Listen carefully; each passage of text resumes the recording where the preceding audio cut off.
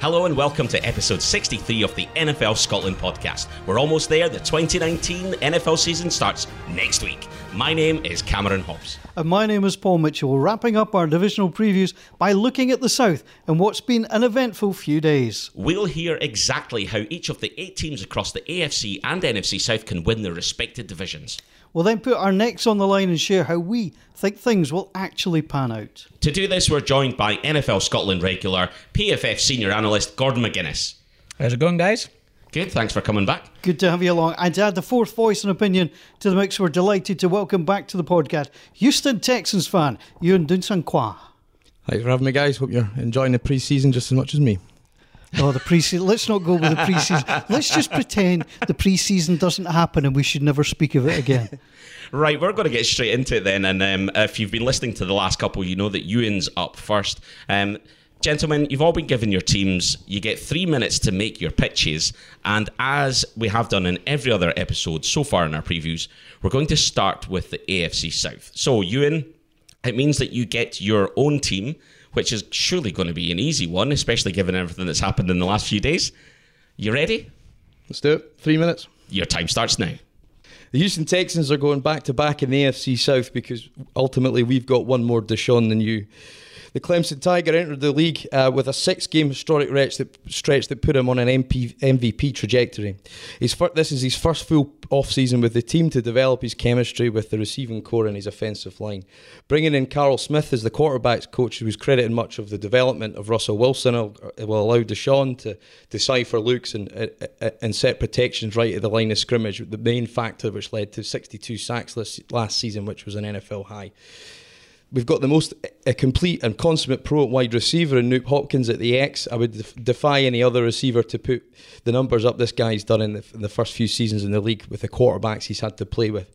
At the Z position, we've got the pristine route runner and an absolute burner on 9 routes as Will Fuller. And offenses take notice of this when these guys are both on the field.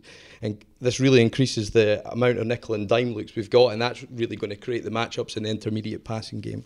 We've got Kiki QT, the guy who was handpicked by Wes Welker from the 4th round at Texas Tech 2 years ago, struggled with hamstrings, but it's a 75-catch player when healthy. And our most athletic position on this team by a mile is at the tight ends. We've got Darren Fells at the Y, who's an elite blocker that'll improve our pass protection. We've got the self-proclaimed lightning and thunder at tight end, the F and H back, Jordan Aikens, which will be able to help us diversify the looks and formations. And the name to watch this year is the U tight end in Jordan Thomas. He's a converted 6'7" wide receiver from the Mississippi State Bulldogs, and the upside with this guy is unreal. The trade for Duke Johnson as well will give us an extra pass element in the passing game and help us in our third down packages, and an improved athleticism on the line with Max Sharping and Titus Howard. The first and second round reinforcements will improve this unit. On the defensive side of the ball, this unit was third against the run last year. This is JJ Watt's first pre-season in 3 years with no surgery or rehab as he looks to get back to his MVP best. Clowney, despite being on the tag, and if we don't trade him, is an elite defender, and he's still got the potential as a pass rusher. He's now only 1 year younger than when Khalil Mack came out in the draft. Friend of the show, Whitney Merciless, is on a contract year, so certainly he's a point to prove and retain that double-digit sack form that saw him become a fan's favourite. The spine of the team, anchored by Zach Cunningham, he is the modern-day linebacker. He can stuff the run and play side to side against the tight ends and running backs, and equally backed up by Dylan Cole, who's got a rare combination of football smart and speed. Despite having the second most passes defended in the last season, this unit gave up 28 touchdowns. Justin Reed is a budding star at free safety. Despite being a first-round talent, fell to us in the third due to his brother's social outlook. And we've added also Deshaun Gibson at strong safety. Bradley Roby coming over with Lonnie Johnson pick in the second round. We look to improve that unit. Special teams, Brad Seeley's turning around a historical under-par unit with the best kicker in the league, Kaimi Fairburn. 10 wins due to strength of schedule. Will win this division. He's still going. What a difference it makes when you get someone in that actually knows their own team. He was on a roll. I wasn't going to stop him. I thought you were very impolite. Absolutely. That was 3 hours cut down to 3 minutes. So. An entire game done in 3 minutes. Brilliant. Right. We'll go straight on to Gordon. Tell us your team, and then your 3 minutes starts after that. It's the Tennessee Titans, and I could end this after one sentence, which is Andrew Luck just retired, and the Houston Texans offensive line is one play away from getting Deshaun Watson killed. I'll go on a little bit more than that. I think the Titans have some playmakers on defense. Jarrell Casey up front has 50 sacks and 339 total pressures over the past 8 seasons, 7+ sacks in 3 of the past 4. They've added Cameron Wake on the edge. He's 37, but he's still one of the better pass rushers in the NFL, especially if they can limit his snaps and kind of keep him on a snap count out there. He's still capable of 10+ sacks, he's still capable of 10+ quarterback hits, and he's still capable of forcing fumbles.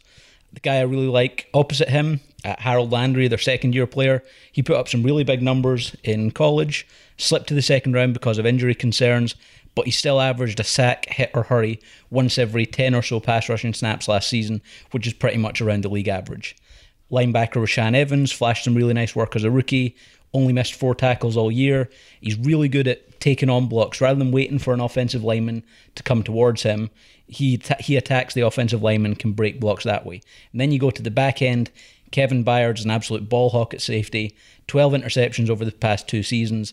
Doesn't get the credit he deserves, but he's capable of closing and picking the ball off just as well as a guy like Earl Thomas, as a guy like Eddie Jackson. The big concern, I think, there is cornerback. But the top level talent is there. Malcolm Butler has 52 pass breakups and 11 interceptions over the past 4 seasons, but he's also given up 770 yards in each of the past 4 seasons as well. Flipping to the offensive side, the offensive line is really good, especially at tackle, and especially once Taylor Lewan comes back from his suspension. Right tackle Jack Conklin was really good as a rookie, then injuries have derailed his career, but seems to be healthy again and had some really nice work this preseason. At tight end, Delaney Walker is one of the most underrated players in the NFL. He's racked up 800+ yards in each of the past 4 seasons, with the exception of last year, which only lasted 5 receptions before he got hurt for the year. A fantastic tight end who can make people miss. I think Corey Davis at wide receiver, he hasn't quite lived up to his top 5 billing, but he still had just shy of 900 yards last year. He's a guy who I think could be in line for a bigger year, provided they get some better quarterback play, which brings up the big question of, does Marcus Mariota finish out the season? I think if you look at his numbers and compare them with how Ryan Tannehill has played this preseason, Tannehill's just shy of 70% completion rate. The past 3 seasons between, I think it was 2004 and 2017, 27 touchdowns, 12 interceptions, 24 touchdowns, 12 interceptions. He's a guy who I think has a very good chance to replace him. And I'll say it again, Andrew Luck retired, and the Houston Texans offensive line is one play away from killing Deshaun Watson. Bookend there. Absolutely bookended. Right, brilliant. Okay, we're going to keep on with this, and it's on to me next. I'm pitching in with the Jacksonville Jaguars. And the thing that we need to remember in this division is that there are 2 Super Bowl winning quarterbacks. One of them is Jacoby Brissett. He didn't contribute. The other one is Nick Foles. Do you know that Nick Foles graduated in 2007 from Westlake High School, a 2-year starter for the football team? Foles threw for 5,658 yards and 56 touchdowns, breaking most high school records previously held by Drew Brees. So there you go. Foles has been better than Brees since the start. Passing attempts in his career, 1,581, of which he's completed 61.6 of them. That's 974. 68 touchdowns so far, over 11,000 yards, and a passer rating through his career of 88.5. We've already touched on the fact that he's Super Bowl champion. He was Super Bowl MVP as well. He went to the Pro Bowl in 2013, where he was the offensive MVP there as well. He's just the MVP wherever he goes, let's be honest. NFL passer rating leader in 2013. He ties the record for most amount of touchdown passes in a game with 7. He also ties with Phillip Rivers for the most consecutive pass completions in a single game, 25. 25 consecutive pass completions. That is not to be sniffed at. Nick Foles is a substantial uplift on Blake Bortles. So that's that. On to Leonard Fournette. He's improved his body frame, muscle mass, and his weight by, in his own words, removing negative people, and I started eating good. Well, who would have thunk it? But anyway, I'm sold. Those ankles have had time to heal, and if he can find his 2017 form of over 1,000 yards and 9 touchdowns on the ground, and over 300 yards through the air for a touchdown, he can be a force again. He's behind the 21st ranked O-line, but that was a banged up line last year. If Andrew Norwell can get back to form, it will be a lot better than 21st. Add to that the number of pass catchers in the team. Marquise Lee, DJ Shark, Keelan Colin, I can't speak. D.D. Westbrook. Chris Conley comes in from Kansas City too. Nick Foles has got plenty of options. Forget the Philly special. I eagerly anticipate his next defense-confusing display, which I'm already christening the Duval decoy. Now, on to the D. PFF ranks Jacksonville as number 11th, but you've got Calais Campbell, who remains a monster. Yannick Ngakoue with his 29.5 career sacks to date. You've also got Josh Allen coming in, who rattled in 17 sacks in his final year at the Kentucky Wildcats. You've got fellow rookie Quincy Williams, brother of Quinnen. Fine, he's from the lesser-known Murray State Raiders, but Doug Marrone has already said he might be the quickest player in the entire team. Once he's back from injury, he could be a threat. And let's not forget Miles Jack. Finally, as well, Jalen Ramsey. He's got his swagger back. He seems to have his head screwed on. There was a lot of stropping last year. I think all that comes to an end. The offense is going to be a threat. The defense is going to be a threat. The Jacksonville Jaguars, looking at the schedule, they're going 12-4. I'm not going to say any more. That's really impressive, I must admit. I've bought it. They're not the same team without Bortles. I think that's got to be said. Yeah. And I've used this joke already, but I'm going to use it again. I nearly bought a Blake Bortles jersey on holiday because they were selling them off, but got intercepted on the way to the cash register. It's an old one, but it's a goodie. I think when Bortles was at his best, I remember seeing a quote that said it looks like Bortles is throwing a box, because that's what it looked like when it was coming out his arm. Right, finish us off, Paul, before we chat and actually discuss the details. Yeah, well, I was lucky enough to draw the Indianapolis Colts, so guess who reworked their script in the last couple of days? What could make you feel worse about having drafted Andrew Luck as your fantasy team quarterback? How about then taking Reuben Foster as your running back? I know that's happened to someone. Anyway, Andrew Luck, 86 games, he was 53-33, 676,000 plus passing yards, 171 touchdowns, 83 interceptions, 5 of 6 seasons, started at least 15 games. He missed all of 2017, 8 playoff games, 16 comeback wins, 20 game-winning drives, 4-4 in playoffs. He is hard to replace. However, they've got a Super Bowl winner to do so. Jacoby Brissett is a 5-12 record as starting quarterback in the NFL. He was 4-11 in 2017 when Luck was out. He was sacked a league-high 52 times, but don't think that's going to happen again. They've got one of the best defensive lines. Luck was sacked just 12 times last season. The Colts have gone from 12-1 to win the division to 30-1 to take it. Get your money on them. They're golden. They're locked in to win this, and I'll tell you why. That offensive line, Quentin Nelson has been fantastic. Braden Smith at right tackle has been great. Both going into their second season, they'll get better. When JB was last under centre, rookie Marlon Mack was supporting Frank Gore and struggled. Last season, Marlon Mack, 908 yards, averaged 4.7 per carry. They've got the talent in the team, including T.Y. Hilton as well. They've got cap space as well, should they want to try and get a second quarterback in there. The only thing that concerned me, apart from Andrew Luck going out, was the draft selection when they seemed to go on funny names rather than player of quality. Rock Ya-Sin, Ben Banogu and Paris with 2 R's Campbell all came in the second round, but they could all actually make an impact. Even if Brissett is bad, the Colts they're not going to tank. They're not a 2-14 team. They're pretty strong. I think the minimum they would get was 5 wins, but I think you'll find that the defense is strong. The offense is also strong across the line. There's playmakers, backfield, on the boundary, and if Brissett actually clicks, he's going to go. Now, in 2018, the Colts went on a tear after a poor start. They might get a poor start again, but they will get themselves organised. They start at Dignity Health Sports Park, the worst named stadium in the league, which is against the Los Angeles Chargers. They then go to Nissan Stadium to take on the Tennessee Titans, but they'll be back at Lucas Oil Stadium to take on the Falcons and the Raiders. They could be easily 2-2 and then hopefully get things on an even keel. Brissett needs the reps. It'll be interesting to see how many reps he's actually been getting and what they actually expect from him. But this is a talented team who have lost their captain, but Brissett, Super Bowl winner, will step in and do the job. Brilliant. You needed the least amount of time. Well, and to be fair, most of it was. Yeah, I've got Brissett. Who needs anything else? Right, gents. So we've gone through the pitches. What's actually going to happen in the AFC South? And I'm going to look at you first, Ewan. You're biased, but you probably know this division better than any of us. So how do you see things actually playing out? Well, I tried to map out all the games the best I could.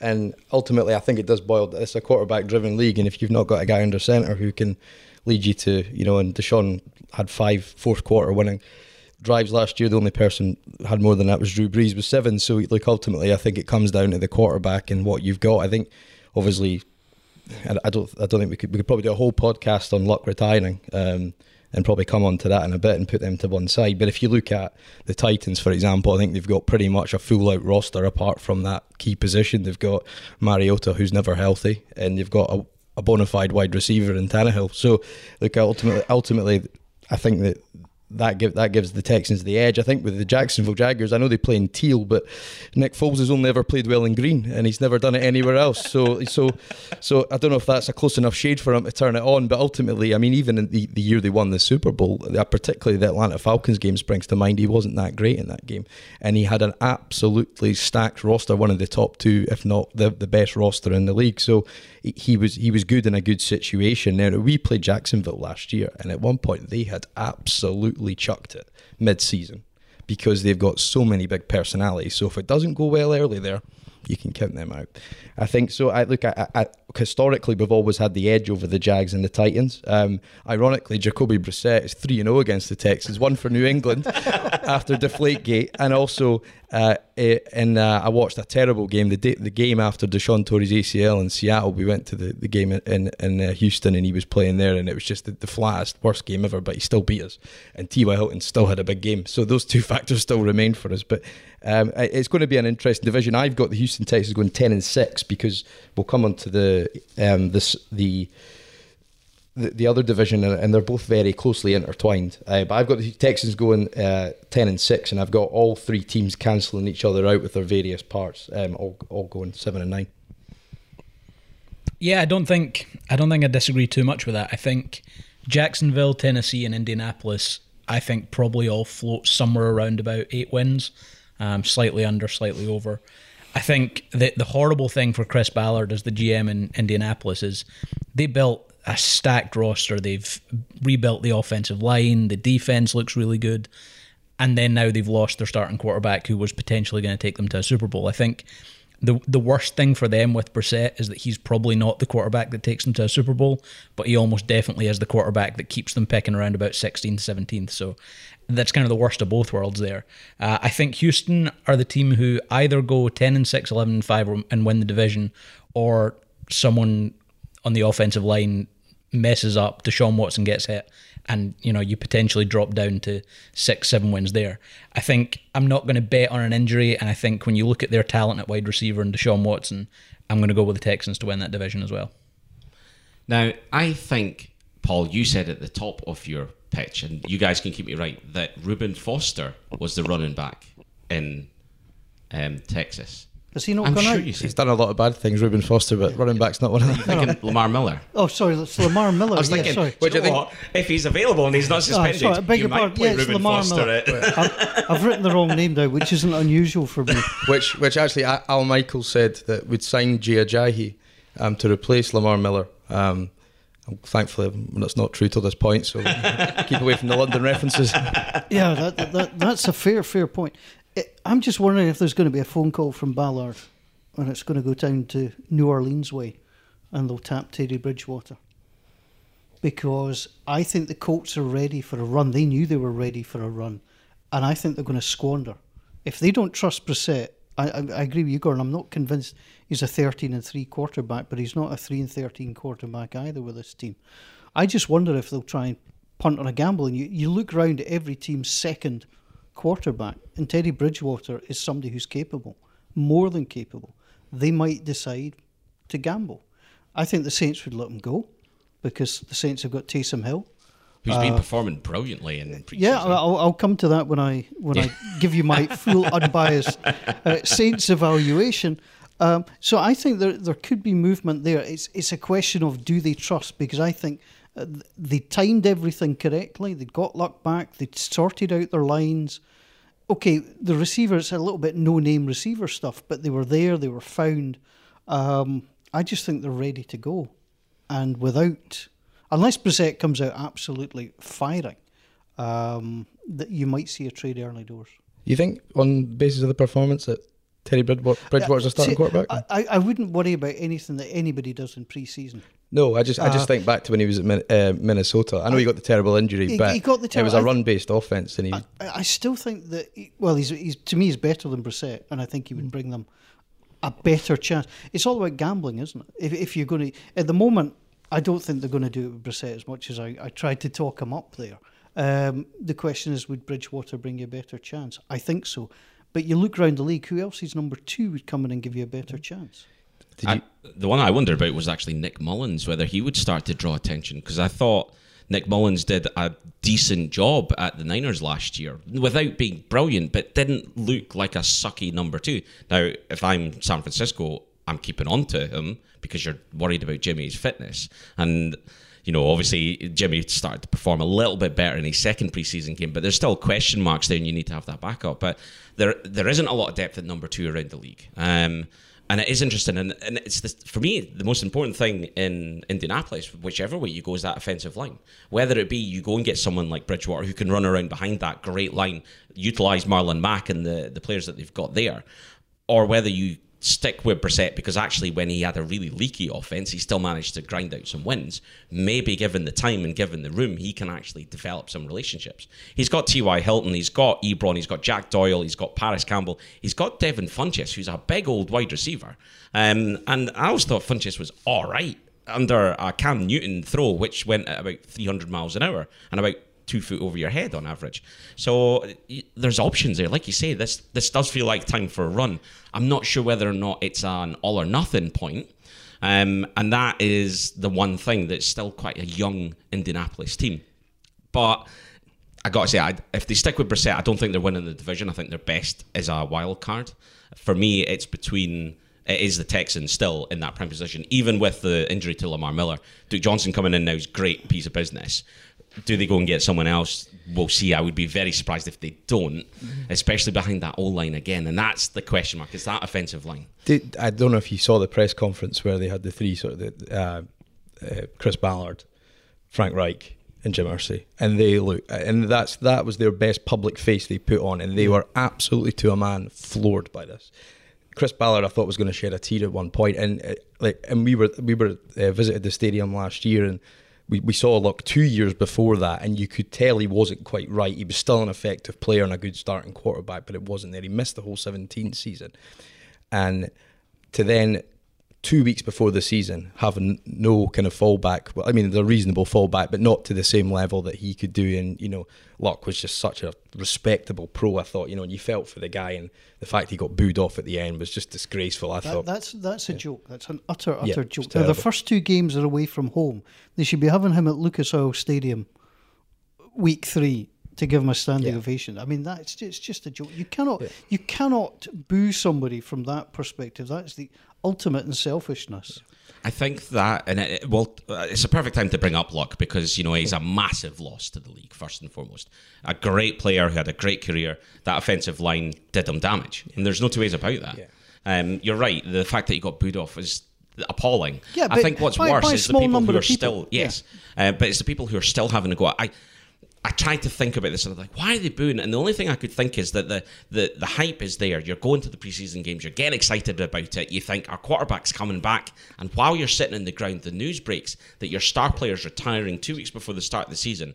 And what happens is your reaction is that of just, oh God, we're not going to do anything this year. Nah. And immediately you get that horrible reaction. I thought what was worse was that Adam Schefter leaking it during the game while he's on the sideline. Now, somebody in the Colts camp has given them that to leak while the game's going on. Yeah. So I think considerably they're probably more at fault than a natural fan reaction who's had 6 or 7 Bud Lights, by the end of the course. I understand it's Schefter's job to do. Like, it is literally his job, and if he doesn't report that someone else is going to. The thing I found really funny was the following day he had a tweet which basically said, Andrew Luck's plan was, this afternoon he was going to talk to his teammates and he was going to do this, but his timeline got moved up. Yeah. Because you tweeted it. Yeah. I think it's interesting. I don't think he had any choice but to break the story because somebody else would have done quite quickly.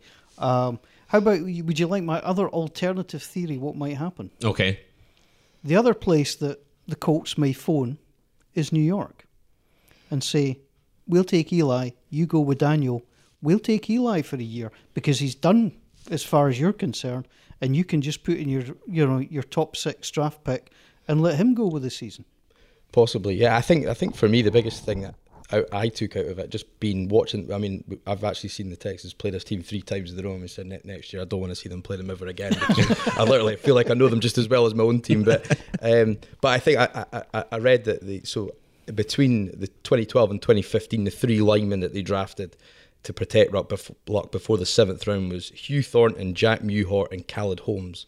Now, and I think, and exactly what you touched on earlier, Gordon, I think if any team around the league can take a lesson from this, particularly the Houston Texans, if you have a franchise passer, you've got to do absolutely everything you can do from day one to protect him, because players are getting faster, players are getting stronger, and you could see that actually a guy who dedicated his entire existence and was told from probably the age of 6 he was going to be an NFL quarterback has had to chuck it because he was negligently treated by his employer because they did not protect him.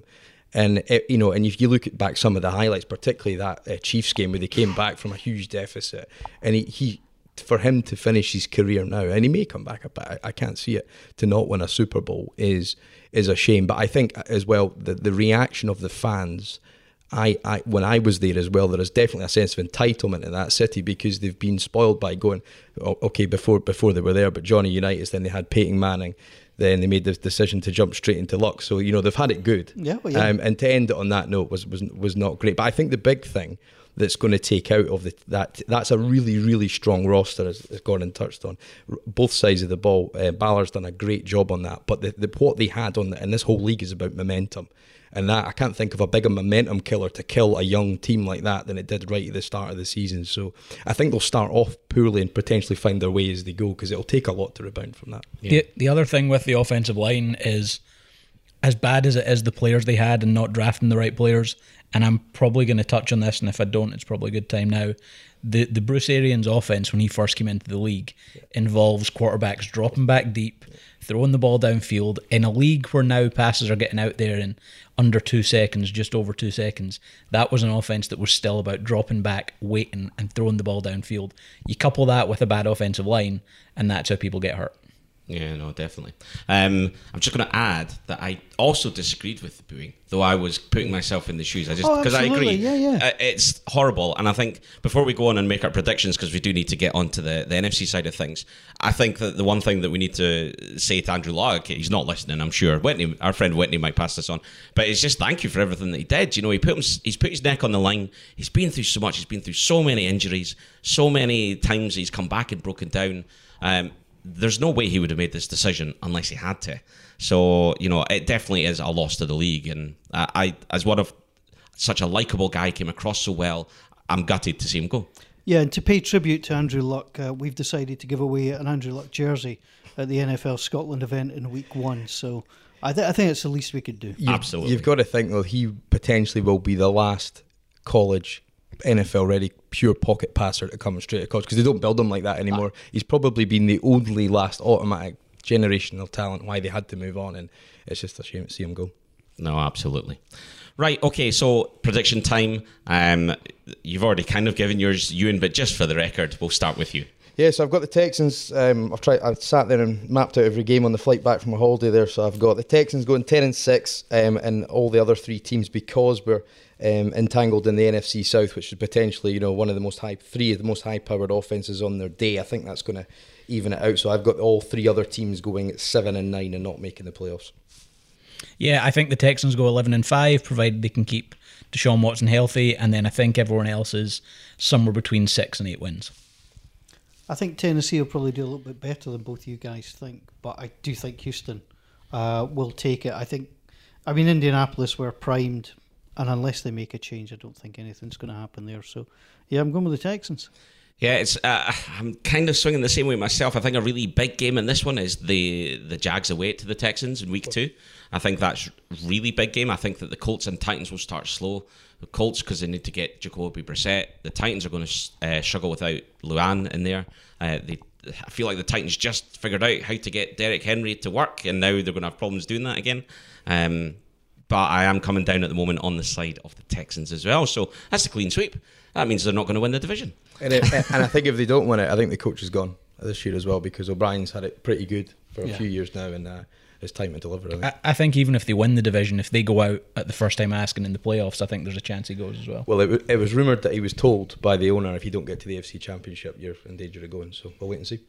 Indeed. Right. So, on to Paul, your side of things. And we started the last round with the homer in the AFC, so we might as well start with the homer in the NFC. You, of course, have your favourite team, the Atlanta Falcons. Your 3 minutes starts now. Thank you. I've looked at this objectively. 2017, there was a Minnesota Miracle. In the 2018, we had the side Judge Steele. The season ended brutally both times, but the Saints had taken the NFC South title on both occasions. Will do so again. Now, they were dominant last season, 13-3 record, 4-1 in the division going into the final week, which they rested players, dropped a game to the Panthers. If they needed it, they would have won it. If you're looking for 3 reasons why the Saints will win the NFC South, here they are. Cam Newton, Matt Ryan, and Jameis Winston. If you look up their backups, Will Greer, Matt Schwab and Blaine Gabbert. So in a quarterback-based league, the exception of Ryan, the Saints' backups are better than the others. Teddy Bridgewater and the Mormon missile himself, Taysom Hill, who's having a good pre-season. Big teams need big players. The Saints, I think, have spent well. A 3-year deal with pass rusher Cameron Jordan will keep him with the Saints till 2023. Important because they lost pass rusher Alex Okafor to Kansas City. Will Lutz, the kicker, is back. Craig Robertson, Chris Bando, Justin Hardy, Teddy Bridgewater, they're all there. They're under new deals. The Saints have been brilliant at managing the salary cap, not something they've been usually pretty good at, so a couple of new toys could be bought. Tight end's been an issue since Jimmy Graham left, so they've signed Jared Cook, 2-year deal, $15.5 million. He'll make an impact immediately. Joining Cook is running back Latavius Murray, who's signed a 4-year deal, nearly $14.4 million. He'll come in, stepping in for Mark Ingram, who's joined Baltimore, who's now second on the running back depth chart there behind Lamar Jackson. Healthy lines, well, offensive lineman Nick Easton, defensive lineman Malcolm Brown, Matty Edwards Jr. makes the Saints stronger. We talked in the first segment about having good lines. The Saints have got good lines and they'll give protection to Drew Brees. They did lose Max Unger, the centre, to retirement, but the strength of roster has allowed them to pick up Texas A&M's Eric McCoy with their first pick, which came in the second round.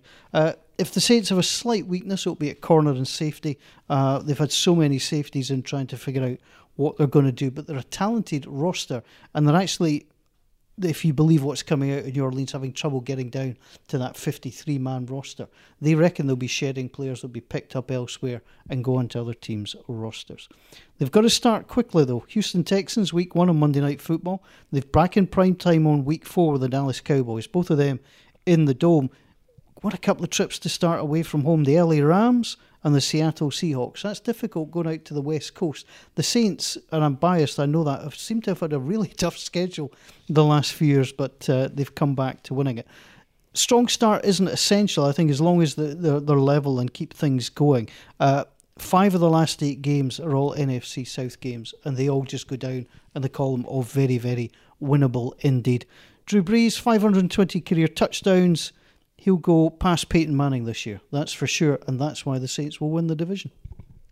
Oh, second to spare. Oh, in fact, it just went off. I thought I'd stopped that. Solid pitch, well done. It was decent. It was easy, though, wasn't it? Well, you try and do the Colts, mate. After. Yeah, fair point. Okay, right, on to me next. And I have the Carolina Panthers. And once again, I'm starting with a quarterback. The 2010 Heisman Trophy winning quarterback Cameron Newton. That's a premium name if ever there was one. 2018, you know, the Panthers weren't that great. He was injured. He still got 3,395 yards, 24 touchdowns, a rating of 94.2. He rushed for 488 yards for 4 touchdowns in just 14 games. Go back to 2015. He was the MVP of the NFL. 3,837 yards, 35 touchdowns, and a QB rating of 99.4, 636 rushing yards and 10 touchdowns. Most importantly, though, this year, he's fit. He's back after his surgery. He's going to come gunning. Look at all of his records. Most rushing touchdowns by a quarterback in NFL history. Most games in NFL with a passing touchdown and a rushing touchdown. First player in NFL and most games with at least 250 yards, 100 rushing yards, 1 passing touchdown, and 1 rushing touchdown, all in a single game. Only player in NFL NFL history with at least 30 passing touchdowns and 10 rushing touchdowns in the same season. First starting quarterback to win the NFC South in consecutive seasons. Take that, Drew Brees. First quarterback in NFL history to earn a comeback victory when trailing in overtime. Don't even confess to the fact that I had to check this one with you, Gordon. I didn't believe it at first. Most combined yards in a player's first 5 seasons, over 21,000. Boom, boom, boom, boom, boom. It just keeps going on and on. Then you look at the weapons. Christian McCaffrey, sophomore slump, he turned it into a year 2 triumph. Over 1,000 yards for 7 touchdowns on the ground, receiving 867 for 6 touchdowns. That's more yards on the ground and in the air than the great Alvin Kamara. Did you know that Christian McCaffrey plays the piano? So he's not just a key player on the field. Boom, boom. Set record for the most catches made by a running back in a single season in 2018 with 106 versus Matt Forte's 102. Did you know that Christian McCaffrey was addicted to the mobile game Pokemon Go? So got to catch them all is clearly something he lives by 24/7. Then we move on to the defense. Luke Kuechly, 24 in the top NFL 100. 4th highest running back. Only Khalil Mack, Von Miller and Bobby Wagner were ahead. And he's got pieces around him. Dontari Poe, Bruce Irvin, he's a pretty good Super Bowl winner. Gerald McCoy comes across. This is a strong unit. Fine, the secondary needs to step up. But Dante Jackson is a good old LSU boy. He needs to continue his end-of-season form into year 2. And most importantly, they've got something that no other team in this division's got. A Scotsman. Graham Gano, 63-yard game-winning field goal last year. A franchise record, tied the longest outside of Matt Prater's asterisk-ridden kick at Mile High. Kicks don't count at Mile High, they're in space.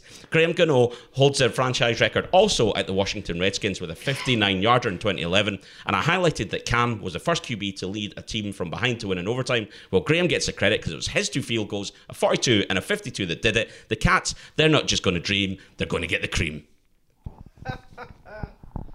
Love it. Follow that. I'm just making sure I'm recording. That's probably the best pitch I think I've done. I got a Pokemon joke in there. You did, which was amazing. I don't want to burst your bubble, but Graham Gano could miss the start of the season, you know. Yes, that's small. Or is that just small detail? I don't want to also burst the bubble, but Cam Newton's already dealing with a foot injury as well. The boot's off, he'll be fine. It's fine. He's fit enough. Yeah, the boot will be on the other foot soon enough, though. Indeed. Yeah, probably. Right, Gordon, onto yourself. The Tampa Bay Buccaneers offense is going to be one of the most entertaining offenses in the NFL in 2019. Bruce Arians, who I touched on earlier there, loves a quarterback who's going to drop back, nice deep drop back, throwing the ball downfield.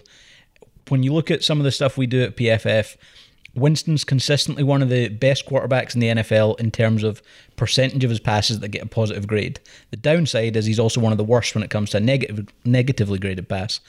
But the interesting thing there is if he gets a little bit of luck, those negatively graded passes don't get picked off. All of a sudden, he can put up a similar season to Matt Ryan putting up in 2016, where he threw for 5,000 yards, 38 touchdowns, 7 interceptions. So the combination of Arians and Winston and a little bit of luck all of a sudden could turn him into an MVP stat-wise caliber quarterback. And then you look at the rest of the offense, one of the best 1-2 combos of wide receivers in the NFL. Mike Evans, I think everyone sleeps on. He's in that group of wide receivers below Julio Jones, Odell, and Hopkins. So he's not quite that elite level, but he's just right there below. Had over 1,500 yards last year, 8 touchdowns, 17.7 yards per catch, which is huge for a top wide receiver. Chris Godwin, the number 2, made some fantastic plays last year, had just shy of 900 yards himself, 17 touchdowns, again 14.3 yards per catch. Those numbers aren't likely to go down with the style of offense that Arians likes to play. They're going to push the ball downfield. And then you look at what they have inside. They've got arguably the best tight end room in the entire NFL. O.J. Howard has been on the field in preseason for 98% of the snaps as Winston has. So that's probably going to be something that we're going to see carry into the regular season. He's averaged 16.6 yards per catch in each of the first 2 seasons in the NFL. 16.6 yards per catch for a tight end. He has 11 touchdowns over his first 2 years. He's a physical freak who's too fast for linebackers. He's too strong for defensive backs. Then you look at a guy like Cameron Brate, who had 6 touchdowns in each of the past 2 years, and their third tight end, Tanner Hudson, leads the NFL in receiving so far this preseason. You flip to the defensive side of the ball, that's where they have some problems, but I love the addition of Ndamukong Suh. He's replacing Gerald McCoy, both very good, but Suh's a little bit more dominant as an interior disruptor. Love the addition of Devin White, absolute star at LSU. made some plays across the middle of the field that very few linebackers can make. The number of linebackers in the NFL who can cover a wide receiver on a crosser is, you're talking maybe on one hand. He's one of those guys who can do that. And then I think when you look at their edge defenders, the guys who I think could really surprise a little bit this year, Carl Nassib, really good at Penn State, flashed a little bit at Cleveland but was inconsistent. He's looked good this preseason. And Shaq Barrett, another guy they added, really underrated edge guy who got injured right before he was due to get paid, consistently gets quite a bit of pressure without being as dominant as Von Miller and Khalil Mack. That's why I think the Tampa Bay Buccaneers have a chance to surprise people. Superb. Right, let's clean it all up. Let's finish the NFC off. Ewan, it's over to you. The Atlanta Falcons obviously coming off a disappointing 9-7 season. Obviously a hugely talented roster, but absolutely pillaged by injuries last year, which continued their Super Bowl 51 hangover. Despite these injuries, this saw Dan Quinn's now taking over as the defensive play caller and sacking Steve Sarkisian, who'd been there for 2 years and wasn't able to live up to the Kyle Shanahan zone run and play action scheme that saw them reach the Super Bowl. That was the same scheme and run that saw Matt Ryan win the MVP, and now this team looks healthy and set for a deep playoff run. Dirk Koetter returns to the role that he had prior to being the Tampa head coach, and he'll bring a familiarity in terms of the scheme fit and as well as in terms of the know-how to get the best out of the quarterback that's known as Matty Ice. The primary aim for this offense this season will be to add balance. They were third in the passing game but 27th in the run.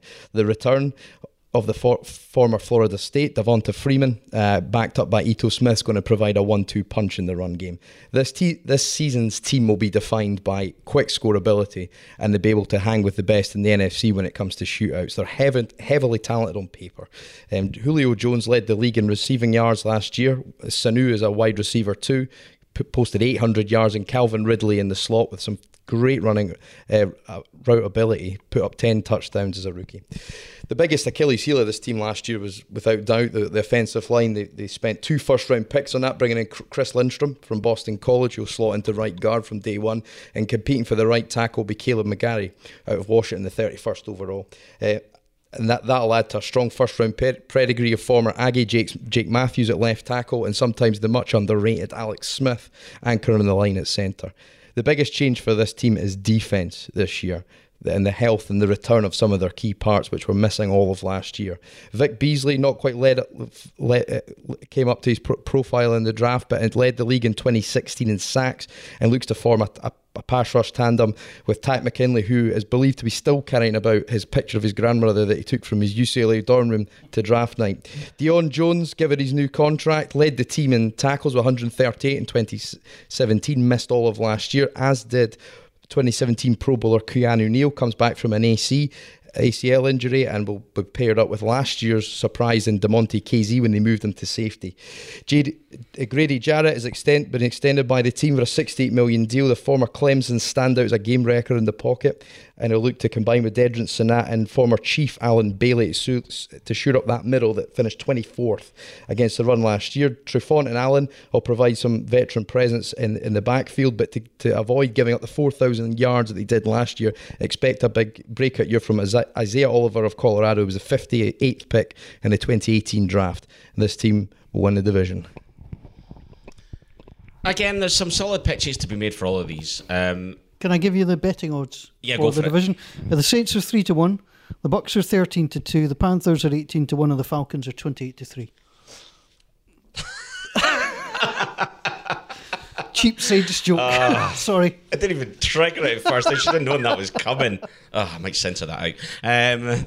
Do you know what? I think this division is going to be closer than the AFC this year because of some of the questions around the Titans and now the Colts and what have you.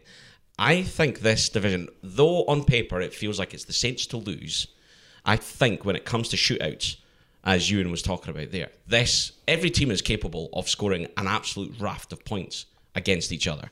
And I think there'll be some really entertaining head-to-heads in this one. I actually think the Panthers Bucks at the Spurs Stadium is one of the most exciting games that's coming over to London this year. I think from an offensive point of view, you've got two teams with talent on both sides. You've got one great quarterback that's coming back from an injury, one quarterback that's not quite lived up to the greatness, and there's a few question marks there. But yeah, I think it's a fascinating division. I really do. I think you and Gordon actually both summed it up pretty well when you talked about the offensive attributes of both teams. I mean, Atlanta are stacked at receiver. And there's some great receivers too, and tight ends in Tampa. So I think there's great things, but I think it's the defense that's the problem. I think the Saints are similar. I think they're very, very solid attacking, obviously, right across the board. I think their D-line is great. Safety is okay, but their corners at the moment have caused palpitations during the pre-season. And it is only pre-season, but what you're looking for is not only are you looking for who's going to be your corners, who's going to step in if they get hurt, and they will get hurt. I mean, apparently, if I was to fly to New Orleans, I'd get a shot. It's really that bad at the moment. They are very, very worried. That's the one weak point that they've got. I mean, I think it is the Saints to lose. I think they're the most talented on the board. Given what's happened the last 2 years, if they flagged a little bit, you could understand it. But it's a demanding coach. It's a demanding fan base. The city is expecting the Saints to win. I must admit, I am concerned about the start. I mean, the Texans, you could argue cases for all four teams that they face in those first four games for the Saints to actually lose and go 0-4. The Texans, it only takes a great night by Deshaun Watson. They could struggle. They've got to go to the Rams, the Seahawks, who perhaps won't be what they are, and Dallas. Of course, Dallas beat the Saints last year on a Thursday night game, and they've got talent as well. I'm slightly nervous about the start, but I think they'll dominate in their own division, and I think that's what will see the Saints through. I think the really interesting question with the Saints is if you see any drop-off from Drew Brees. I think I've given up trying to predict when Tom Brady and Drew Brees are going to stop playing at the level they are, but at some point it's going to happen. It just science defies that at some point they're not going to be able to play as well as they are. So if that happens, the Saints are in big trouble. But as long as that doesn't happen, I think it's the favourites have to be them in Atlanta because they're both going to be the best offensive powerhouses. And yeah, as long as Brees can stay healthy, I think they've got a really good chance. And I think it's interesting you mentioned Brady and Brees. Who would have had Brady and Brees outlasting Andrew Luck in this league? I think that says a lot for two things. Who would have had RG3 outlasting Andrew Luck? Yeah, you talked about the strength of lines and negligence perhaps in Indianapolis, but it also shows what great athletes they are. But you need that little bit of luck to avoid that severe injury. And I think that's the case. I mean, Matt Ryan is the one that worries me in the South because he is a clearly talented player. They just have struggled so much to get over the Super Bowl defeat. Now, bearing in mind the Saints have been, the one in Minnesota hurt. But you could argue it was a dumb play and a great play at the same time. The one that the Rams got away with, and I'm not hecking on the Rams, that should have been called. The Saints win the game. That hurts more, I think, than the Minnesota one. Does the one, though, last year not give you that, if you're looking for a silver lining, in Minnesota, your heads are down and you've got to lift your heads because it's on you. But against the Rams, it's not on you. You did what you needed to do pretty much. And there's a chip on the shoulder that sometimes can be used to galvanise at those moments where you've got something to prove. I wonder whether you might just use that to rocket you right through the season. You could, but I think and Gordon's right. When you've got a quarterback who at some point is going to tip over, Brees should have been in the Super Bowl. And if you are going to tip over, there's definitely a concern that something's not going to go for you. So if Drew Brees does drop off this year, that could be enough to make the difference. I still think they win the division, but the Super Bowl would be harder to come by. Does the Rams one hurt more because if they run the ball 3 times, they take a lot more time off the clock? I think they only had 1 time out at that time. Yeah, I still think. It was a non-call. That's for sure. Yeah, that's not disputable. The non-call did it. If that is called, then the Saints win the game. I don't think. Yeah. I think if you look at it, it was 97% certain that the Saints would win the game. I have no problem with the Rams. It was a missed call. I was delighted. Sean Payton, I thought, handled it beautifully. That sort of controlled rage. He could have gone. If he'd gone off on one completely, you would have understood it. So I don't know. I think you can take motivation out of these things to a certain degree, but my worry is that at some point Drew Brees is going to drop off. I think so. But looking at last year, he was 74.4% accuracy, and the previous year he was 72. Yeah, so I think it's it just seems to be going. But you touched on the line, and they've probably got a top 3 line that just keep them upright, and they took only 20 sacks last year, which is a big difference, particularly at 40 years of age. It'll be interesting. I think the big step up they'll be looking for is Davenport, that they traded up for at UTEP, because he's not performed 4.5 sacks last season. It's not necessarily the return you're looking for somebody when you give up capital to go up. See, it's interesting because there's a great debate in New Orleans about Davenport, because he's he's a raw talent, he's got potential, but everybody expects more quickly from him because they gave up, essentially 2 number ones. That's not his fault. He's still got to take time to develop like every other rookie in the league. But I think the fans in particular are expecting big things immediately. And they all said he was raw. It's the kind of thing that if he'd been picked to play on a lesser team, that would cost somebody their job to go for, if it'd been me, if you're going to go with 2 number 1 picks, it has got to be an absolute surefire slot in from day one. You're playing all 16 games. I don't think, and when you're Super Bowl ready, I don't think you can afford to put 2 number 1s on one guy. I think the question as well is Sheldon Rankin's going to be fit, because he's an absolute game wrecker. I hope so, yeah. I mean, he's huge for that team. Yeah. How significant is Jared Cook coming in and finally maybe having a tight end threat that you've not had for a few years? Yeah, I mean, it's never been the same since Jimmy Graham left, and you could argue Jimmy Graham's not been the same since he left New Orleans. I mean, Benjamin Watson, who retired and has now gone to the Patriots, who wouldn't give him the chance? I think he makes all the difference in the world, because it's a position that they really struggled at. They gave several players looks there last year. But you're bringing in somebody who knows the position, and he'll be thrilled. If you get the chance to play with Drew Brees, he'll be absolutely thrilled. So I think he'll make a big difference. Right, okay, time to wrap things up then in the NFC South. And Ewan, you're the guest, so you get to go first. That's just the way it works. Prediction from you? So I had the Saints 12-4, the Falcons 10-6, the Panthers 9-7, just with the questions around Newton and his health. And just considering how boring North's Turner offense is. And I think the Tampa Bay, because they've drafted more kickers than they have defensive ends in the last few years, 5-11. I think it's a very fair criticism of Tampa Bay. If you're going to draft a kicker in the second round, you deserve to be ridiculed for probably about 10 years. I think Atlanta are going to win the division. I think New Orleans on paper are the second best team. I think Carolina are going to disappoint a little bit this year. I think there's problems with Cam Newton's health. The fact that it's come up again this year, even at the start of the year as a small thing, is a concern again. I think Tampa Bay can really surprise some people. If you look at what Bruce Arians did when he got to Arizona, reinvigorated Carson Palmer, he has the type of potential with his offense to make Jameis Winston look like a completely different quarterback to what he's looked so far in his career. And I think they're going to finish third in the division, and I think at least 2 teams from this division make the playoffs. And I think Tampa Bay are going to be that borderline team who, a little bit of luck either way, can push them to a 9-7, 10-6 record, and they can sneak in. The problem I've got with Tampa Bay is, do they want Jameis Winston to perform? Because if he performs even half decent and you get 7-9 or an 8-8 out of it, you're going to have to pay him next year. You can't then dump him for somebody else, because you're not going to be drafting high enough to get one of the good ones coming out. So you've got to stick with him. I think it's boom or bust. If they were to go 12-4, they'd love it. But secretly, if they were to go 3-13 and move on from Winston, I don't think they'd be overly unhappy either. Yeah, I think they've got a good defense. I think just in terms of some of the picks that, like Vernon Hargreaves and Noah Spence, they've just not panned out. So I just think they look thin, and like Alex Kappa was a great player that the potential upside from Humboldt State. They got lucky with Ali Marpet, but I think there's just too many ifs on that roster to think they can be any more than third at best. I would give Bruce Arians 3 seasons.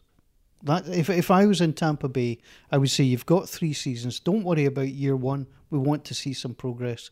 Year 2, but year 3 is year 1, because the Saints are stacked for another year or 2. Atlanta are pretty decent. I'm not a big Panthers fan from the way they're built. I'm slightly biased, I accept that.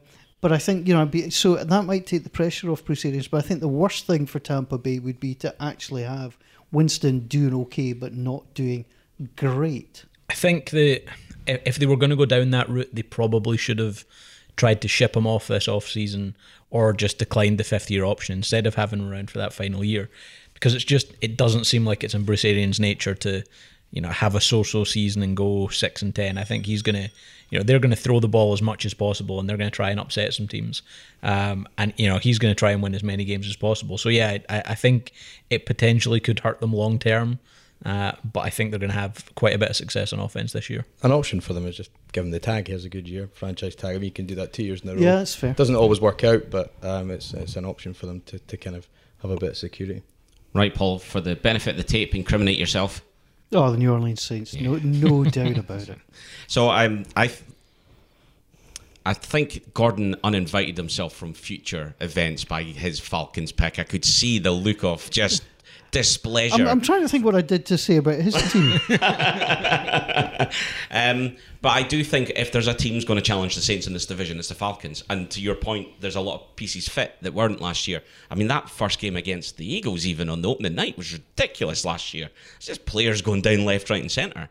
My favourite story about the Falcons is, and this is apparently true, that the Saints fans buy playoff tickets should Atlanta get into the playoffs at home so they can go along and boo the Falcons and support whoever they're playing. I think that just takes it to a brilliant level of pettiness where not only are you prepared to sit and shout at the telly, but you're prepared to put your money where your mouth is.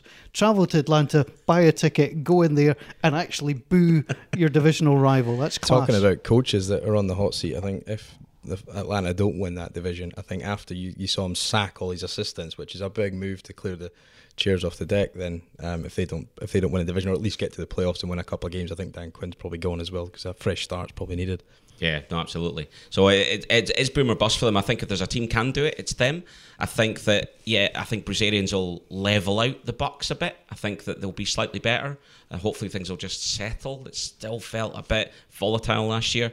And for me, the Panthers are still... Do you know, if you stop Christian McCaffrey, you can stop the Panthers. Because I don't think Cam's got enough about him, even mentally after the injury, to be running around like he once did. DJ Moore and Curtis Samuel are decent options. Greg Olsen's aging, quite often injured. The offensive line there's not as... It's all right, but it's not as good as it was. So I think there's a lot of question marks. Do you know what? See if all the things clicked for the Panthers, they could be brilliant. And actually, they could absolutely pitch a run on that. But yeah, it's between the two, and I'm coming down on the side of the Saints at the moment. So. You saw him on All or Nothing walking about, Paul's favourite character on All or Nothing, but you saw him walking around with, the ice pack on the shoulder, and we've just seen a quarterback retire from effectively not being able to overcome a shoulder injury. So I think potentially he takes a lot of hits, and he welcomes contact when he takes the ball on out the line of scrimmage. So it'd be interesting to watch that. I don't think they've wasted a draft pick on Will Grier for nothing. I think they realise that they've got a problem, and he's their insurance, because if you are going to write off the season if he goes down after 3 or 4 games, he might get 10, 12 games to see if he's your answer. Yeah, the system that they played at West Virginia is relatively similar, and I think they think perhaps better than when Taylor Heineke came in and couldn't quite operate the offense at a level to keep them in games. Potentially Will Grier does, and he's albeit a rookie. He's been bad in pre-season, though, Grier. He has been, to be fair. And I loved him in college. He graded really well for us. Didn't like him at Florida. When he went to West Virginia, I thought he did a really good job, really good pushing the ball downfield. I just wonder if they already have some regret because he's been so bad in pre-season. It's never good. Right, well, that concludes everything for the South. So last week you heard us catch up with Ethan Webb of the Clyde Valley Blackhawks as a player who's been invited, one of the 80, to get into the new NFL Academy that's opening in London next week. Well, we're delighted to confirm that there's a second Scotsman being selected, and we caught up with East Kilbride's Jonathan Letham to find out about his story and how he secured his place. So delighted to be joined now by another Scotsman who brilliantly has secured himself a place at the NFL Academy, joined on the line by Jonathan Letham. Hello, Jonathan. Hi. Thanks to have you on. And first of all, congratulations on getting that place. Thanks. It's good. It's been good. Thanks. No, absolutely. So tell us a little bit about the journey. How did it all start and what did you have to do to get this place? Well, there was talks about me heading over to high school this year in America, but then we saw something pop up on, I can't remember what news site, but it was one of the news sites about an academy starting here. And we decided, why not go down and give it an attempt? So looked into it a bit, signed up, went through all that stress, and just got the email through about the first trial a few weeks later. And what was that first trial? What was involved in that? The first trial was just basic combine stuff, so 40-yard dash, broad jump, vertical, and shuttles. It was pretty basic. It was more so, it seemed to be more teaching the guys what the second trial would be like. Right, okay. And what position do you play then? I play defensive line for East Kilbride Pirates. Brilliant. And so was the standard pretty high at that first trial, or did you find it was a real mixed bag of talent? The first trial was definitely very mixed, because not everyone played before, not everyone was up to standard with others. A few people you could tell, were insane athletes, and others seemed to be down for the experience a bit more. Yeah, absolutely. And then obviously you made it through that first trial, so what came next? Next was a lot more official, so it was in the Spurs Stadium, the new one. It was incredible. Everything was set up properly. It was a lot more professional. It gave the kind of air of, this is something that is going to take us to the next level. And what was involved in the actual trial then? The trial itself was effectively the same as the first one, but there was a lot more of a competitive vibe to it. Everyone was pushing each other a lot more. There was a lot more communication, was another thing that I quite liked, because everyone who got through the first trial was there, and you could tell everyone was a serious athlete. And did you get to meet any of the players that were there from the NFL? Well, Efe Obada was with my group for pretty much the whole trial. So he was kind of coaching us through like our stances for the 40-yard dash, and he was basically just hyping everyone up, getting everyone ready to perform to their maximum potential. And how valuable was it having someone like him there to give you that encouragement? I mean, his story is probably one of the best for people here in the UK to look up to. But what was it like actually having someone who's gone and played over there giving you that advice? Honestly, it was more just it gave you that mindset that as people have went through it and they're here for us. It was more like it gave us kind of a connection to what our eventual goal is. And what do you hope to gain from this then? What's your ultimate goal? Well, the ultimate goal is to head over to college and hopefully try to make it to the NFL. That's the goal for all of us, as far as I can tell. Have they given you much of an indication as to what your week is going to look like every week when you're down there? They had rough timetables for schooling, and they kind of intersected training into that. At the moment, from what I can tell, it's more dependent on coursework you're taking, but mostly it looks like you'll be training football 4 days a week and in the weights room every other day, including some of the training days. And I assume this is going to be the first time that you've left home then as well. Are you looking forward to that? Are you nervous about that? It's not really something that I've thought about. I'll definitely feel it when I get down there, I can tell, but it's not something I've put much thought into. It's more, I'm just focused. Now, before you go down, you've got quite a big game coming up this weekend as well. Yeah, the British final, Brit Bowl, against the London Blitz. Absolutely brilliant. And obviously the Pirates having to travel quite a long way for this one as well. Oh, yeah. It works out quite well for me because the next day after the final I'll be in school down there, but the travelling will definitely have an effect on us. But with the squad we've got this year, I reckon we can pull it out the bag. What a perfect way to finish the season and go on to your new opportunity if you can go and bag a win down there against London in their own territory. How much are the boys in the team looking forward to that experience? See, we're a team mostly made out of rookies this year. So the things we've done so far are amazing, but especially see our senior players moving up, our oldest guys, they're feeling they're ecstatic. A chance at another final, another win before they leave. It's all they've thought about all season. Yeah, absolutely. Well, listen, we wish you all the very best for that one. Is there a particular player from the NFL, of all these ambassadors that have been lined up, is there someone in particular that you're looking forward to meeting and hopefully getting to work with? It's kind of thing. They've all made a name for themselves. I'm more focused about people making it there. It's not players in particular. It's more meeting people that have achieved what my dream is to achieve. I wouldn't say there's anyone in particular. Just meeting everyone who's made it to that high level. Yeah, is good for me. It's impactful. Well, listen, Jonathan, we wish you all the very best, and hopefully we'll hear from you again soon, get a wee update about how things have been going with you. Yeah, definitely. That'd be brilliant. Well, listen, we wish you and the Pirates all the very best this weekend. Hope this academy kicks off brilliantly for you next week as well, and all the very best. Good luck to you. Yep, thanks. So brilliant, guys, to hear from Jonathan there. We wish them all the very best in their final against the London Blitz this weekend.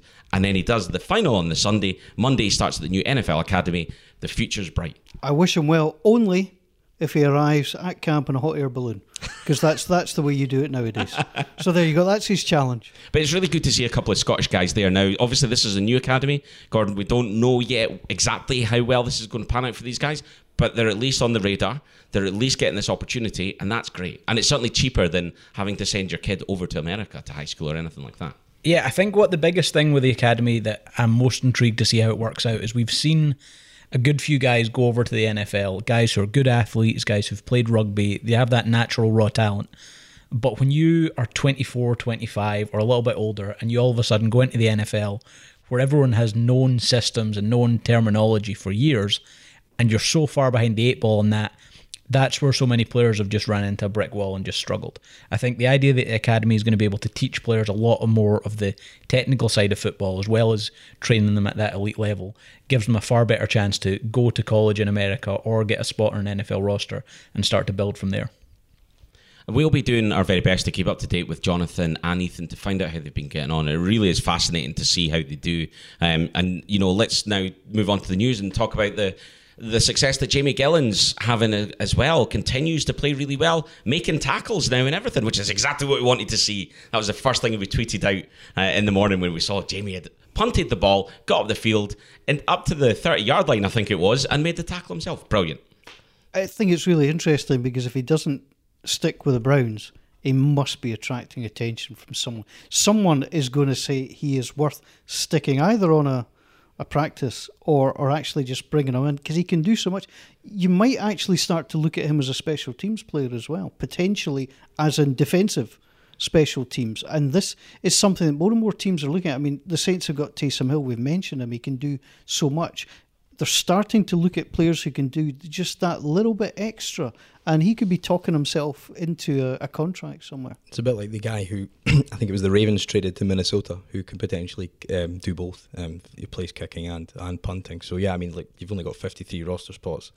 I know the CBA's got a couple of years to go, but it's not enough. You know, that's quite obvious every season. So anywhere you can save a roster spot like that, it's going to be so valuable. I don't think so. I originally thought what we would see happen in Cleveland is the sneaky little injured reserve transaction that happens. There's so many talented players that a team can't quite fit in the roster. I think how good he's been in preseason, I think last I looked he was our 17th highest graded punter, which might not seem like a great deal, but you know, that's still one of the best 20 punters in the NFL, and there's no way that other teams aren't taking notice of that. I think any chance the Browns had to sneak him onto the practice squad is gone. If there is a chance for them to get him on injured reserve for a season, then that might be a way. But I think the discussion that they need to be having in Cleveland, or they'll at least have had on a small level, is the difference between him and Britton Colquitt so much that the saving, I think you'd save $2.5 million by cutting Britton Colquitt, and that all of a sudden allows you, you know, that money to spend elsewhere. And so far, he's not been that far off him as a player.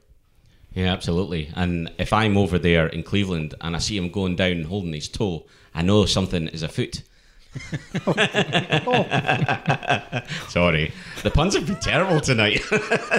we just need the season to start. Yeah, we need the season to go. I hope he doesn't go on IR before you arrive. No, I know. Do you know what? I've been looking at it all the time, making sure that there's nothing going on there. I saw Browns cut Jay, and it was like, oh no, it's Jalen Strong. It's fine. I was like, there's no way he's getting cut. So yeah, no, it's great to see. You know, obviously a Scotsman over there. The NFL UK had a really good interview with him as well. So brilliant to see him getting the attention. Brilliant to see him getting the plaudits. And you know, from the commentary, you know, they're loving the hair, they're loving the tackle. He's making a name, and that's half the battle. If people are talking about you, then you're in their mind, and if you're in their mind, then you've got more than half a chance. Any other news items then, Paul, before we wrap things up for this episode? I've been watching Hard Knocks. Is anybody else disappointed by Hard Knocks? I just don't think it's got the same buzz as it's had in the last few seasons. I can't remember the name of the guy that they had this week going out in the boat in the Bay of San Francisco with his dad. but what was that about? The wind in his hair. It was the Canadian from Rice University, tight end, who's probably maybe second or third on their depth chart. I've sort of noticed as time goes on, I think, because the competitive advantage are so thin in the league, that they are absolutely petrified. The thing is edited to an inch of its life to not even like the slightest bit of terminology leak onto film, because it just seems to be. And I was watching QB1 as well on Netflix about these aspiring high school quarterbacks committed to colleges, and it just seems to be a bland series of people having kind of very undetailed pep talks continuously, because there seems to be no content. I think when you remember the chap from the Dolphins that got traded, and and it was dramatic, or when I remember when the Texans were on it and Ryan Mallett had a bit of an affliction at the time, shall we say, and didn't turn up for training. So I think there's been better, and I think teams are just so scared now that anything gets out, they just avoid all kind of decent content.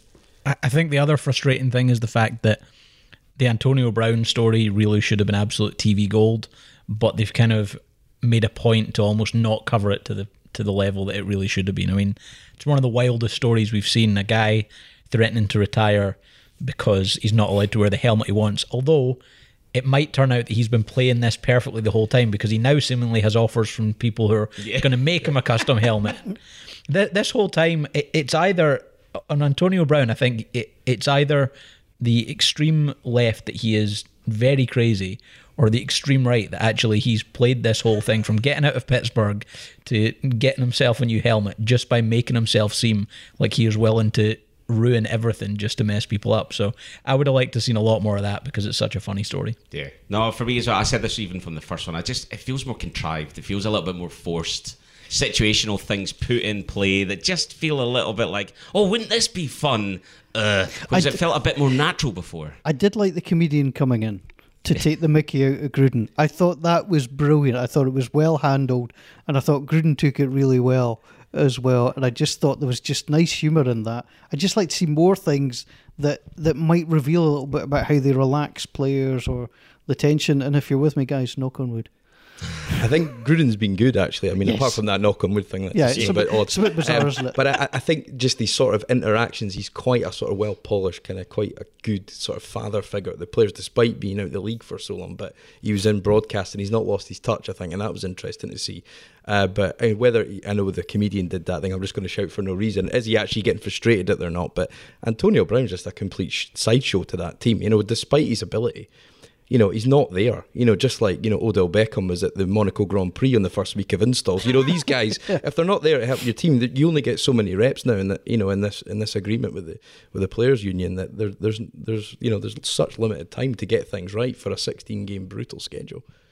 Yeah, I'd like to see a little bit more nuts and bolts, and if that means going to some of the coaching and finding out, is it their linebackers coach that looks like a bit of a mad guy? I'd like to see stories like that come out. If they're going to be blander with the players, I'd like to see something that I don't see. It's been interesting, but it's not. If I missed the next episode, I wouldn't be worried. A couple of years ago, I would never have missed an episode. It's just on that kind of cusp at the moment for me.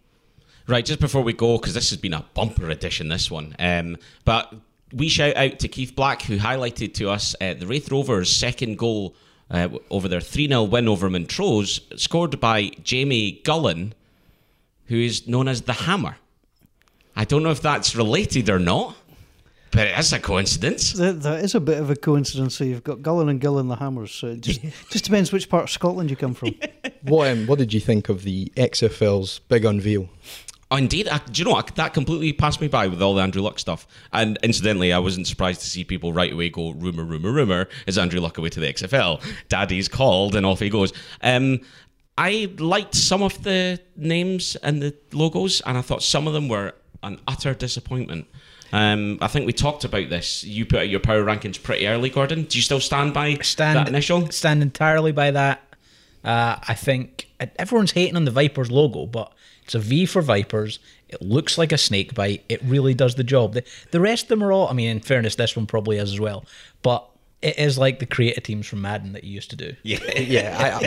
I sort of, you see it all written down and it sounds a bit contrived, some of the sort of commentary, but the one that I thought the exception of the Houston one, which is just basically a modern update of the Oilers, I thought that was quite good. But the sort of commentary around sort of trying to define the team in a couple of sentences with a hype video, the one from the Seattle Dragons was your fantasy in cleats, sorry, your darkest fantasy in cleats, which I'm cringing saying that out loud. So Well, I can tell you my darkest fantasy in cleats is not Seattle Dragons. I think we could put that down with the Scottish Hammer as potential different adult entertainment industry. I think we've got to remember that this comes from the guy who had WWE and WWF, and you look back at some of the things they did in the early 2000s, there were some very questionable promos they did, and I think some of the unveilings for this were very similar, that was trying to push a different envelope for some people. Yeah, I agree with you on the Vipers one as well. I think the Vipers one's totally undervalued. I think it looks really good. It's really clean. It's got like almost the fangs with the yellow. It almost looks a little bit like a bottom half of a snake eye as well. I think it's actually really good. The one that disappointed me the most was the LA Wildcats, because I get no correlation between what that is and a cat. I've looked at it sideways, upside down. I've inverted it. That's the standard LA logo. Is every LA sports team through it. I mean, even the Chargers updated logo that they then decided to scrap because everyone panned it was just that, but done in bolts. Yeah. But I agree with you. I think that the Roughnecks is really good because it does tie into that whole Houston Oilers thing. And when there's been a bit of chat between the Texans and the Titans about using the old throwback logos, this is a great way to sneak in there and get all the merch on the back of that. I'm not sure about the name Roughnecks, but I know that the Dallas Desperados, or whatever they've called them, that is an exact copy of the logo of the old arena team that used to play in Dallas. So the imagination, I think, was for whatever agency they paid to probably a decent sized contract to design, potentially was misguided. But I mean, look, it's a sport that we're all sitting talking about over 4,000 miles away with more games. It's a good thing. Absolutely. And I'm just going to touch on lastly Seattle. I actually was because I get a bit of stick for being down on Seattle being a Niner. I thought, I'm going to take Seattle team, and then they brought out this hideous green and red dragon thing that just rubbish. It looks like it's like I don't even know what it's like. It's terrible. A male colour blindness nightmare. Absolutely. I can't see it for a start. It just screws with my eyes. It's just gonna see if the kits are green and red. No, I'm just got another reason to dislike. Yeah, but I take issue with the Houston Roughnecks because it reminded me of the Houston Oilers, which when I went onto YouTube to look up the Astrodome to see what's happening with it now, which is quite interesting. It's now a protected stadium. They've taken the towers away. But I then got into a YouTube wormhole about abandoned stadiums and things like that. It took hours of my life away from me that I'll never get back. But actually, I quite enjoyed it because I'm quite sad when it comes to these things.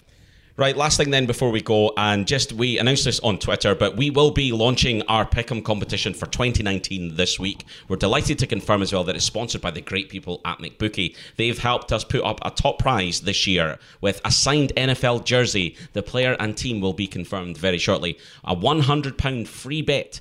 An exclusive NFL Scotland hoodie, there's a new design this year, and a King or Queen of Scotland trophy. All of that will go to the person who is best at picking in the 2019 season. All the details of how you can join up and how you can take part will be coming very soon. Last year we did it on the NFL.com website, but it appears they don't seem to be launching their pick'em this year, so we're going with a different website. Details of that to come. Indeed. Safe travels to you. You're off to Cleveland. Yes, thank you. I think straight from here to pack my bags. It'll be a great trip. Really enjoy it. I can't believe I wasn't invited. But you go and have a good time. And you go with your pals in the Cleveland locker room. You have a good time. And come back safe. Look forward to speaking to you all about it. Yep, and that concludes everything then for episode 63. We hope you've enjoyed listening, and again, we'd love to hear your feedback, good and bad. Make sure that you follow us on Twitter at Scotland NFL and on Facebook, www.facebook.com/Scotland NFL. To you and Gordon for joining us, thank you very much indeed. Thanks to all of you who've been listening, sharing, chatting about the podcast. The numbers continue to grow. Please keep sharing the podcast with all your NFL friends. You still have time to grab your tickets for our live event on week 1 at the Golf Tavern in Edinburgh, which also, by the way, is the home for watching NFL here in the capital city. For those of you coming along, the doors will open just before 4 o'clock. We've got guests, prizes, free food, and hours of NFL action. Make sure you check out our social media for all the latest information. The Saints are 0-2 when I've watched at the Golf Tavern, that's all I'm saying. Remember to check out Twitter again this Sunday as we have our final giveaway ahead of the new season. We'll be back next week to kick it all off with our Week 1 preview show, including our first selections for the 29 Pick Sick'em section. I've got a crown to keep, games to win, but until then, bye for now.